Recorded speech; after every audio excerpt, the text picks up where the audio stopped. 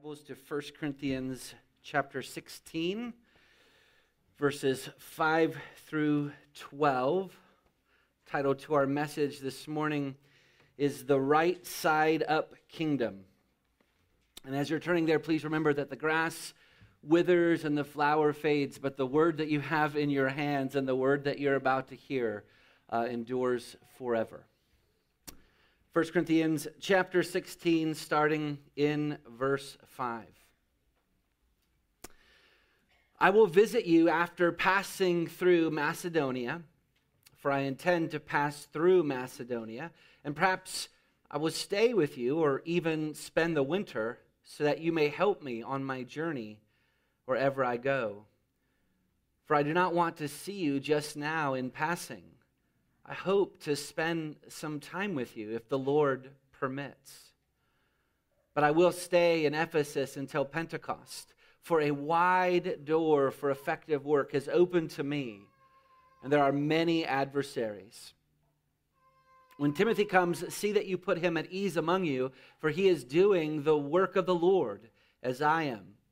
So let no one despise him. Help him on his way in peace, that he may return to me, for I am expecting him with the brothers. Now, concerning our brother Apollos, I strongly urged him to visit you with the other brothers, but it was not at all his will to come now. He will come when he has opportunity. May God bless the hearing of his word. Let's pray. Father, we, of course, thank you for this Lord's Day this morning, but we are very aware of how distracted our hearts can become. Lord, we are faced with two options this morning. Either we take the route of Mary, where we sit at your feet and listen and drink in your word and feast on the abundance of your house, Lord, or we go the way of Martha and we find ourselves distracted with many things. Help us, Lord, this morning by your Spirit to be like Mary. We have Martha in us. That's what our sinful nature will pursue, even good things. So help us, Lord. Help us to sit at your feet now and listen to your Son's word. In Jesus' name we pray. Amen. All right, you may be seated.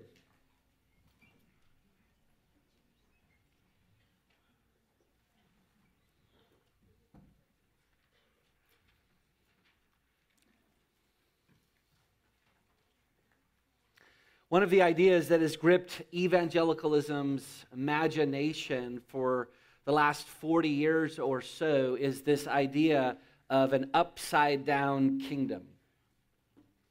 The idea that the kingdom of God is completely opposed to the world's way of thinking. So the world looks at Christianity and it looks upside down.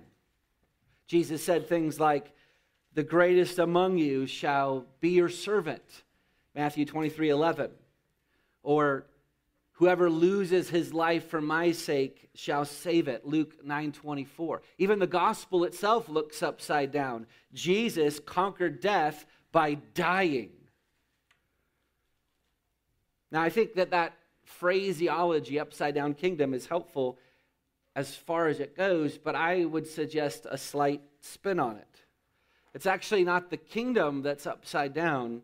It's we who are upside down. The kingdom is right side up. The world is upside down. Think of the most fundamental miracle that Christ gives us, the new birth, regeneration. What happens at the new birth? A fundamental reorientation, a fundamental recreation. Ezekiel 36:26, "I will remove from your heart the stone, and I will replace it with a heart of flesh." And that's what we sing, isn't it? "I once was lost, but now I'm found. I was blind, but now I see." And when that happens to us, we discover that it wasn't God's kingdom at all that was upside down. It was we who were upside down. Now the problem is that it often takes a long time to see even as Christians, that it's not just our souls that were disoriented, but it was our whole manner of life. The Bible teaches that there is a Christian way to think about everything. Recall how chapter 15 ended in verse 58. Therefore, my beloved brothers, be steadfast, immovable, always abounding in the work of the Lord, knowing that your labor in the Lord is not in vain. And last week, Paul applied that to money, that there is a Christian way to think about money. It's not your money, it's the Lord's money. And this week, we see that there is a Christian way to advance the kingdom of Christ in the world. So in order that our work would not be in vain, we must be governed by His plan, His plot line, and His priorities. And that's our outline: kingdom plan, kingdom plot, and kingdom priorities. I changed the last one this morning. Here's our big idea. Christ advances His kingdom according to His plan, His plot line, and His priorities. So let's look first of all at kingdom plan in verses 5 through 7. Paul says in verse 5, I will visit you after passing through Macedonia, for I intend to pass through Macedonia. And perhaps I will stay with you or even spend the winter, so that you may help me on my journey wherever I go. For I do not want to see you now just in passing. I hope to spend some time with you, if the Lord permits. Now, we know for certain that Paul went on 3 missionary journeys. Most of our Bibles have those maps in the back of them so that you can see his arduous travels. One author noted that Paul, according to these maps, would have traveled over 10,000 miles by foot. That's the equivalent of traveling from Los Angeles to New York 4 times on foot. I mean, truly we can say of Paul, how beautiful are the feet of those who preach the good news. Nonetheless, as I prepared this week for this passage, it was a bit perplexing to me. Why would the Lord include Paul's travel itinerary as part of inspired Scripture? Isn't there more important things to talk about? What can we learn from Paul's travel itinerary? Well, 2 things in particular. The first thing that we can learn is that Paul was a visionary. Paul was a visionary. Paul wrote this letter from Ephesus, that's modern-day Turkey. But as he was in Ephesus, he had a carefully laid out plan for where he would go next. Again, in verse 5, I will visit you, Corinthians, after I pass through Macedonia. Now, if you can envision the map, he could have just sailed directly from the shores of Ephesus to the port in Corinth. But his travel plans weren't merely for his own comfort or convenience. He wanted to pass through Macedonia. Why? Well, because he wanted to strengthen the churches there in Philippi and Thessalonica. At the launch of his 3rd missionary journey, in Acts 18:23, it says that he departed and he went from place to place, strengthening the disciples. In fact, that's why he wanted to go back to Corinth. Verse 6, he says, perhaps I will stay with you or even spend the winter. For I don't want to just see you in passing. I want to spend some time with you. Why was that important? Well, just look over one page in 2 Corinthians 1, verse 15. He tells them why. I wanted to come to you so that you might have a second experience of grace. That's why Paul made travel plans spanning 10,000 miles. His plans were based on how he could be the greatest benefit to God's people. That's right side up thinking. John MacArthur says here, quote, "The Christian who is motivated and consumed by God's love will see needs that are not yet filled and opportunities that are not yet met. He cannot help but planning ahead, looking for more ways to serve." So God inspired Paul's travel itinerary here to teach us how vital it is to plan for the kingdom, for the future. We all have plans of some sort, don't we? Perhaps you have a 5 or 10-year career plan, or you have a retirement plan, or you have an education plan for your children. What makes Paul's plan so helpful is that his plans revolve around the kingdom. That should be the center of all of our plans. So ask yourself, how does taking this job, or how does moving to this city, or how does marrying this person, or how does choosing this type of education, or how is investing in this business, how do those things advance the cause of Christ? There's a Christian way of thinking. Beloved, examine your heart. What's at the center of your planning?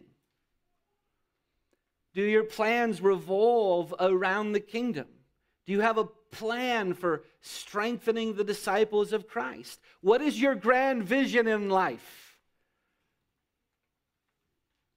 So that's the first thing that we learn from Paul's inspired travel plan, the importance of planning for the kingdom. The second thing that we learn is that though Paul was a visionary, he was also a slave.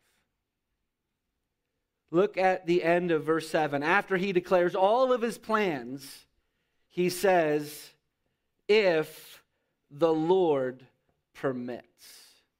I will do all these things if the Lord allows it. In fact, this submission to the Lord is seen in all of his plans. In verse 6, he uses the language, "Perhaps I will stay wherever I go."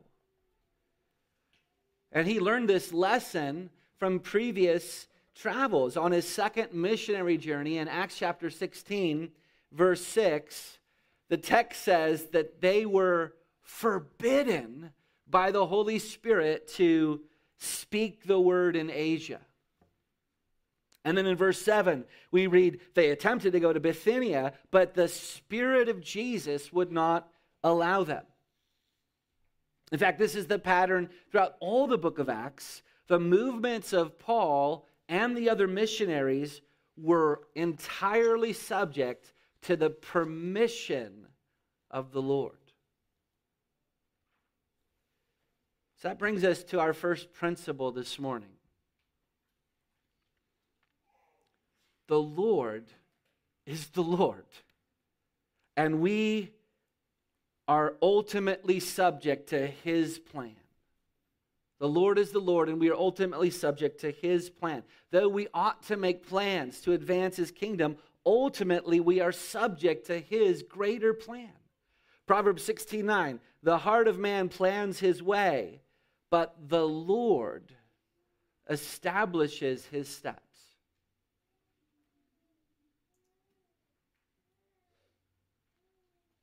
As pastors, we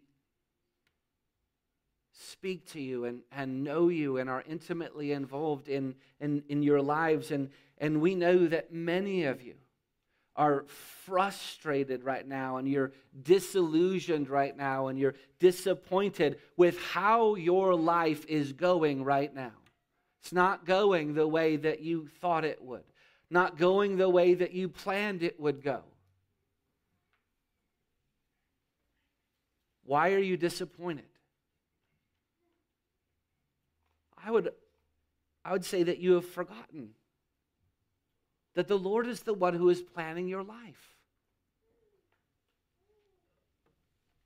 Children, boys and girls, this is such an important principle. What happens when you hang upside down or stand on your head? Everything becomes distorted, doesn't it? It may be fun at first, but what if someone forced you to live upside down all the time? Have you ever tried to drink a glass of water upside down?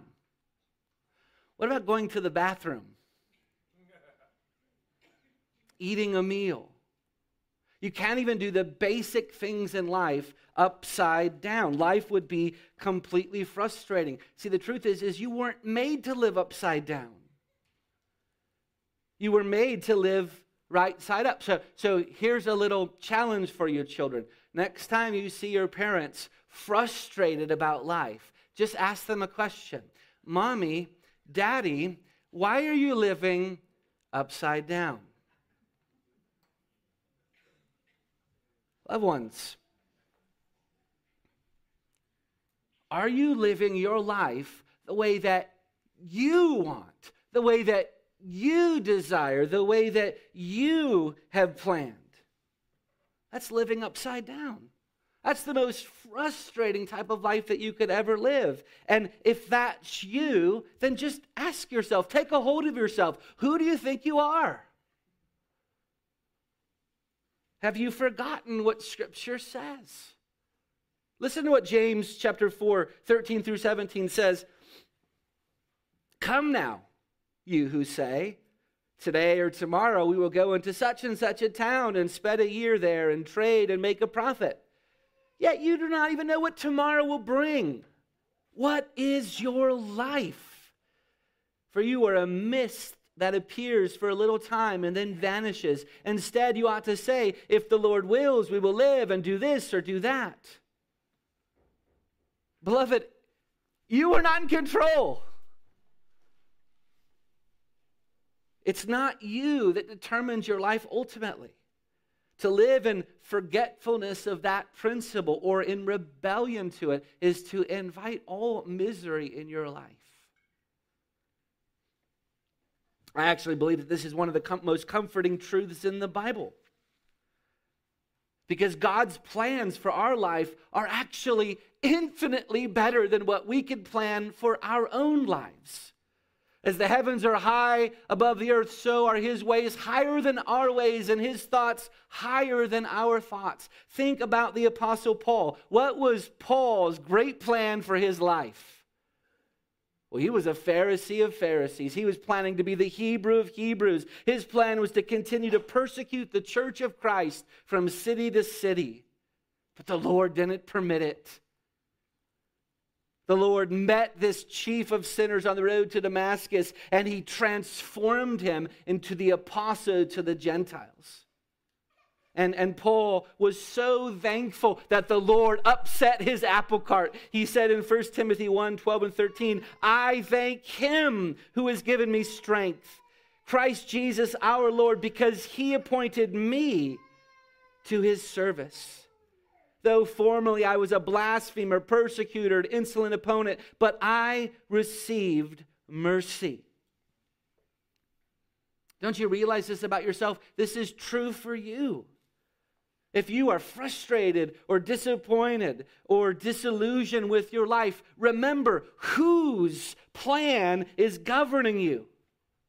Remember that His ways are higher than your ways.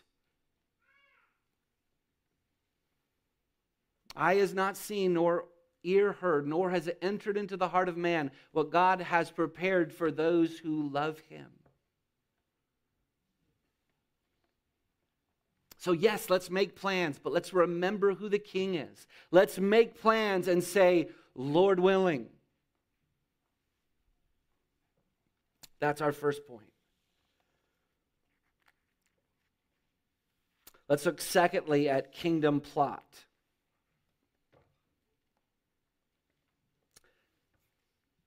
Verse 8. But I will stay in Ephesus until Pentecost.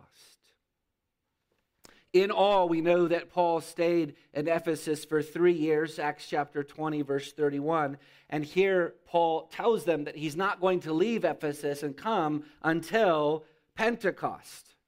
There was a Jewish population in Ephesus, and they still celebrated this Old Testament feast day. Paul wasn't constrained to stay because he thought he was obligated to keep it. Rather, Pentecost meant a bigger crowd, which meant a greater opportunity to preach the gospel. Paul was always looking to where he could do the most good for God and neighbor. But Paul gives us more information for why he was going to stay. Look again at verses 8 and 9. But I would stay in Ephesus until Pentecost because a wide door for effective work has opened to me, and there are many adversaries. The Lord opened this wide door, megos in the Greek, a mega door for gospel ministry in Ephesus. It's opening a door, it's a metaphor, meaning that Gentiles were coming to saving faith in Christ. And you could see a glimpse of this success in the book of Acts. Acts chapter 19 specifically is where Paul was in Ephesus. Immediately when he came into the city, he preached Jesus to 12 men, and wham, the Holy Spirit fell upon them. They started speaking in tongues and prophesying. And then immediately after that, it says that he preached for 2 years in the hall of Tyrannus, so that all the residents of Asia heard the word of the Lord, both Jews and Greeks. Imagine if all the residents of Boise heard the gospel. And it says that God was doing extraordinary miracles by the hands of Paul, so that even handkerchiefs or aprons that had touched his skin were carried away to the sick, and their diseases left them, and evil spirits came out of them. Acts chapter 19, 10 through 12. So this wasn't like the Benny Hinn handkerchief. I mean, this was the Apostle Paul handkerchief, right? Then we read in verses 17 through 20 that fear fell upon all of them, and the name of the Lord Jesus was extolled. And many of those who were now believers came confessing, divulging their practices. And a number of those who had practiced magic arts brought their books together and burned them in the sight of all. And they counted the value of them and found it came to 50,000 pieces of silver. So the word of the Lord continued to increase and prevail mightily.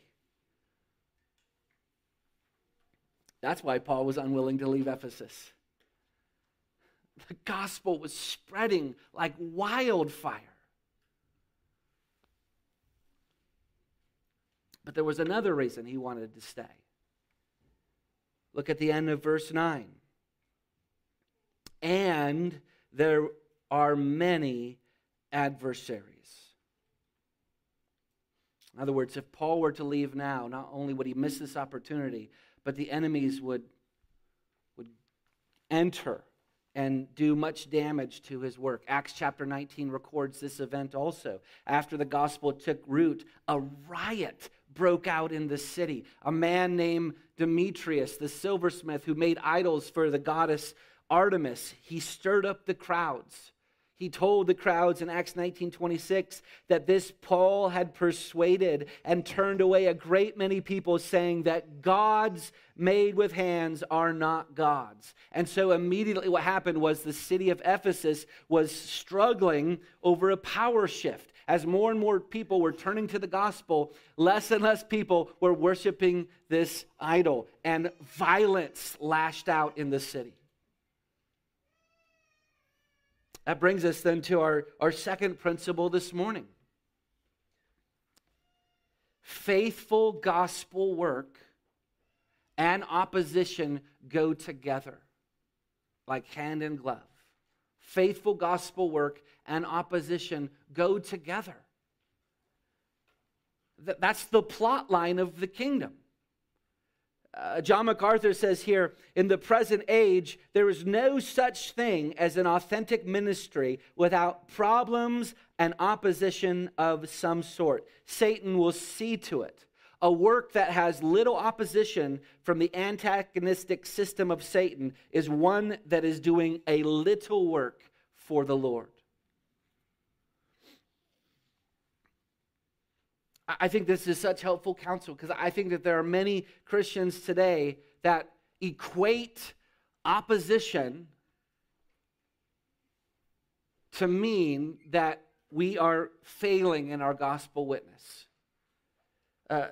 The great opposition from the world means that we must be doing something dreadfully wrong. Why aren't they receiving this? Why don't they love this? Why are they attacking me? And that's just not true.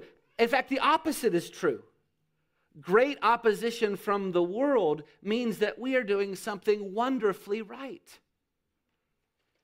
Now, don't mishear me. It's a fallacy to say that just because person X is being opposed, therefore he must be faithfully preaching the gospel. That's not true. Maybe person X is harming children or embezzling money or being a selfish jerk. Opposition by itself isn't proof of gospel faithfulness, but gospel faithfulness will always produce opposition, always produce it. And I think we have to think hard about this.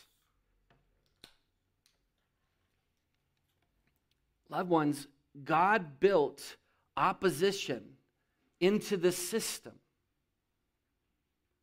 Genesis 3:15, after the fall, God declared to the serpent, I will put enmity between you and the woman, between your offspring and her offspring. Enmity, conflict, opposition. Why did God do this?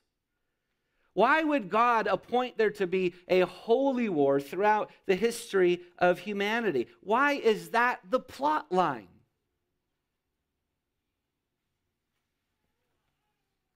My family likes to watch those cartoon shorts called How It Should Have Ended.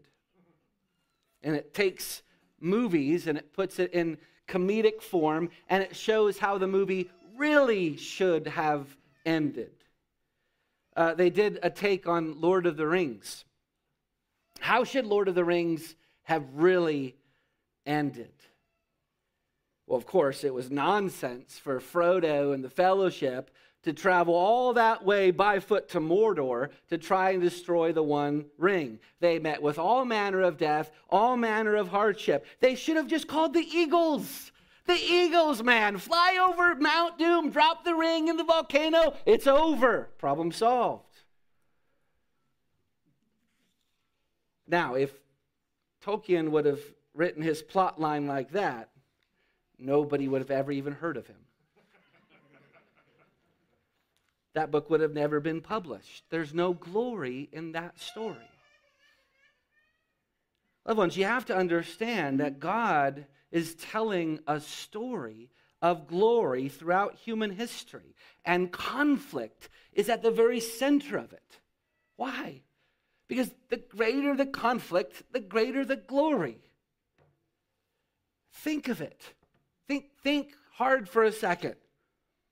God could have prevented the fall of Adam and Eve.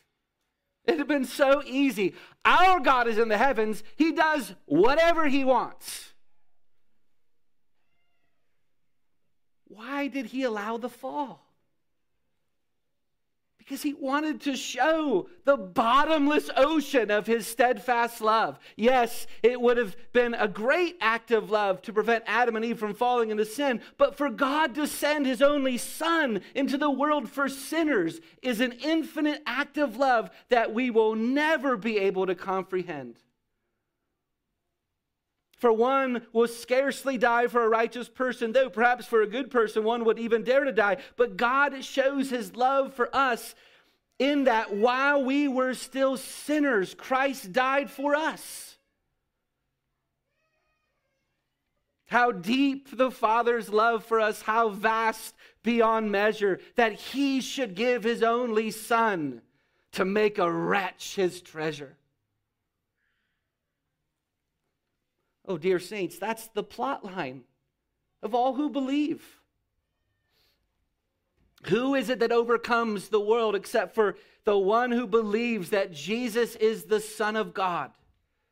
1 John 5:5. By faith you were united to Christ as wetness is united to water, and no amount of opposition can ever separate you from Christ. The Father will overcome every obstacle to bring you home, even if that obstacle and that opposition comes from you. Jehovah overcame the murder and adultery of David. Jehovah overcame the denial of Peter. Jehovah overcame the cruel persecution of Paul. That's what the gospel does, my friend. It overcomes. Though we sin against thee, thou lovest us still. God ordained the saving power of the gospel to be conjoined with opposition, so that we can really see that neither death, nor life, nor angels, nor rulers, nor things present, nor things to come, nor height, nor depth, nor anything else in all creation will be able to separate us from the love of God in Christ Jesus our Lord. Now, maybe you're here this morning and you haven't trusted in the Lord Jesus yet. And perhaps you've not trusted because you think that you're too great of a sinner, because you have done terrible things, things which still haunt you to this day. And let me just tell you this, my friend, you are a great sinner. In fact, the scripture says that you're rotten as hell. There's no use in denying that truth. All have sinned, all have fallen short of the glory of God. But the good news is that God sent his only Son into the world. The Word became flesh. He dwelt among us, and he satisfied all the requirements of God's law. And then he was punished on the cross for wicked sinners like you. And then he raised 3 days later from the dead. What does this prove? This proves that God can overcome the shame of your sin.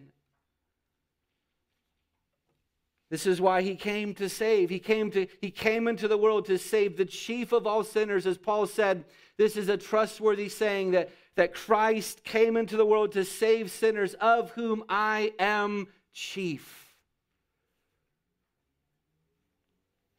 So salvation can be yours today. Cleansing can be yours today.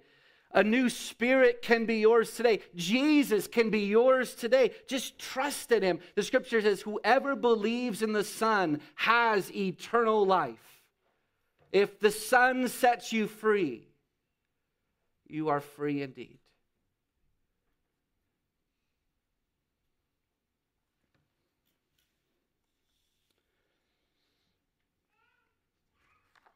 Let's apply this principle before we move to our final point. Remember, fruitful gospel work and opposition go together. So first, let this truth comfort you in times of great opposition. Listen, in a battle, if a plane is bombing an enemy target over a thick jungle where it's difficult to see, one clue that you're over the right target is the amount of fire that you're receiving on the bottom of the ship. If you're taking shots, you're over the target.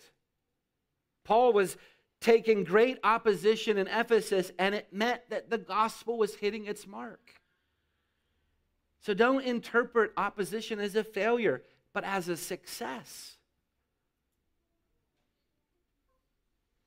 Second, let this principle drive you to gospel work in hard places. Look for places to share Christ, especially where there are great problems. Great opposition is actually an open door. The gospel is the very power of God. Watch it work. Preach Christ to the darkness. That's where the plot line of the kingdom most shines. So that's our second point. Let's turn last to kingdom priorities. Kingdom priorities. Please look with me at verses 10 and 11. When Timothy comes, See that you put him at ease among you, for he is doing the work of the Lord as I am. So let no one despise him. Help him on his way in peace, that he may return to me, for I am expecting him with the brothers. Now, Paul first picked up Timothy in Acts chapter 16 on his second missionary journey when he was in Lystra, and Timothy eventually became the first pastor in the city of Ephesus. It's believed that Timothy was the one that took this letter and hand-delivered it to the church in Corinth. Notice there are 3 commands that Paul gives here concerning Timothy. He tells the Corinthians, number 1, put Timothy at ease. Number 2, don't despise him. And number 3, help him. Why would the Corinthians need to be told these things? Well, remember from chapter 1 that this church was a proud and divisive group of people. How would a proud people receive this letter of correction from this young pastor? Well, they would handle him very roughly. And so Paul tells them that they owe Timothy the same respect that they owe Paul. Why? Well, look at the end of verse 10. For he is doing the work of the Lord as I am. Timothy wasn't Paul's errand boy. Timothy wasn't doing his own thing. Rather, Timothy was an ambassador of the risen Christ. Timothy preached the same gospel that Paul preached. Next, Paul says in verse 12, now, concerning our brother Apollos, I strongly urged him to visit you with the other brothers, but it was not at all his will to come now. He will come when he has opportunity.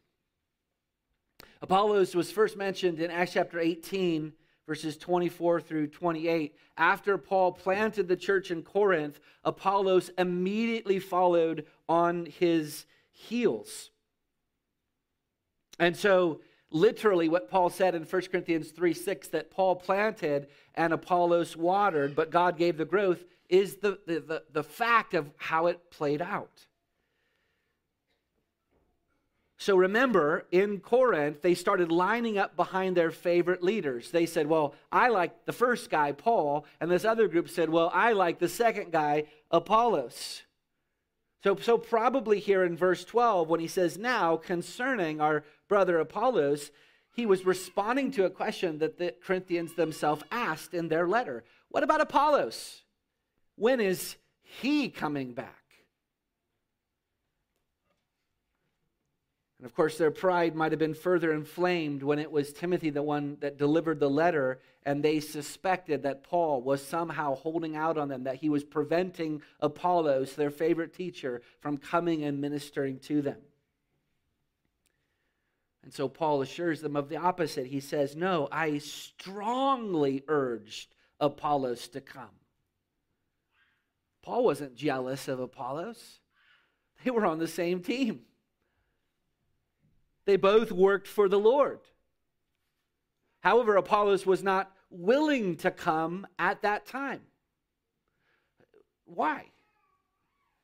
Well, I think maybe a safe conjecture is that Apollos didn't want to come until the letter had its intended effect.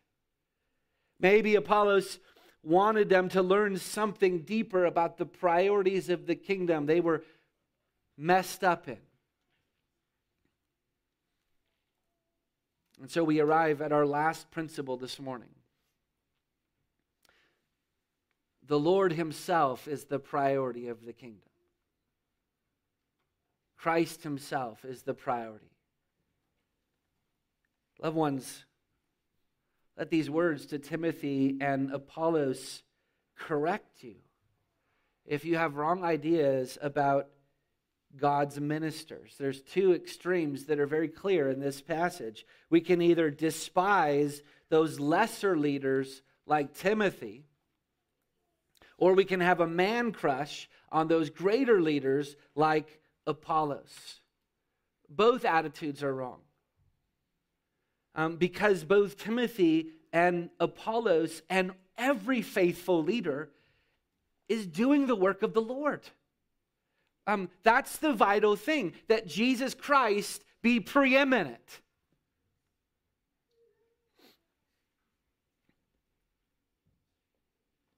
George Whitefield was perhaps the most famous preacher in human history next to the Apostle Paul.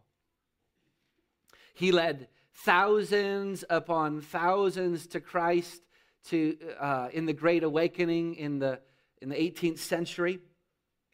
God used him and men like Jonathan Edwards to absolutely transform the nation of England and of the United States. He is easily among the top 10 most influential people that have ever lived.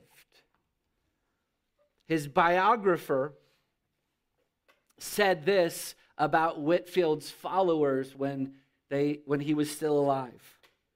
Quote, "They urged him to retain his position, to increase his party, and continue the prominence of his name. They reminded him that if he failed to do so, he would not go down in history in the fame and the glory that were rightfully his." End quote. And here's a collection of Whitefield's typical responses to this type of nonsense. "Let my name be forgotten. Let me be trodden under the feet of all men, if Jesus may therefore be glorified. Let my name die everywhere. Let even my friends forget me, if by that means the cause of the blessed Jesus may be promoted. I want to bring souls, not to a party, but to a sense of their undone condition by nature and to a true faith in Jesus Christ." But what is Calvin? Or what is Luther? Let us look above names and parties. Let Jesus be our all in all, so that he be preached. I care not who is the uppermost. I know my place, even to be the servant of all. Beloved, that is the kingdom priority. To live with any other attitude is to live upside down. It's to live a life of frustration and disillusionment and disappointment. You were made for one reason: to glorify the risen Christ, to enter into worship with this great King. That's what it means to belong to Christ. So praise him, loved ones. Praise God for whoever you see his work being accomplished through, whether it be the lowly Timothys or the mighty Apollos. All praise be to Christ, your Redeemer. Praise be to him who was slain, who by his blood ransomed people from every tribe and language and people and nation. Praise be to him who has delivered us from the domain of darkness and transferred us into the kingdom of his beloved Son. Praise be to the King.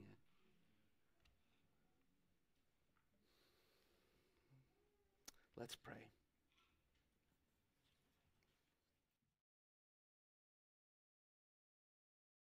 God, we thank you for Paul's travel plans.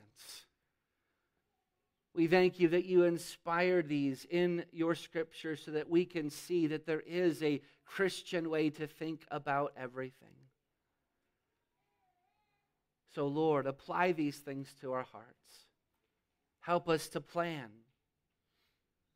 but help us to see that your plan is ultimate. Help us to say, if the Lord permits. Lord, help us to understand the true plot line that when the gospel is being faithfully proclaimed, that opposition will certainly come. Help us to see this as an opportunity, not as something to be dreaded. And Lord, help us to have our priorities right, that we would not lift up men, but we would lift up you. That you would be our all in all, that we could truly say with Whitefield, let the name of Josh, John, Susan, perish so long as Christ remains. Let our name be forgotten so long as Christ is adored. Do this work in us, we pray, we beg.